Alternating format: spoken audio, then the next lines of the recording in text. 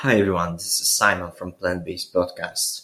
Last but not the least nutrient on our list is calcium. This is really important nutrient because it's crucial when it comes to maintaining strong bonds in your body.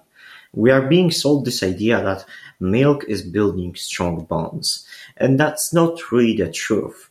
Milk has a lot of calcium, but it's not the best source of it out there.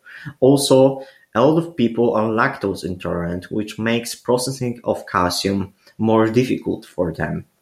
That's why it's really important to make sure that you have other sources than it in your diet, and it's not difficult to build strong bonds without milk.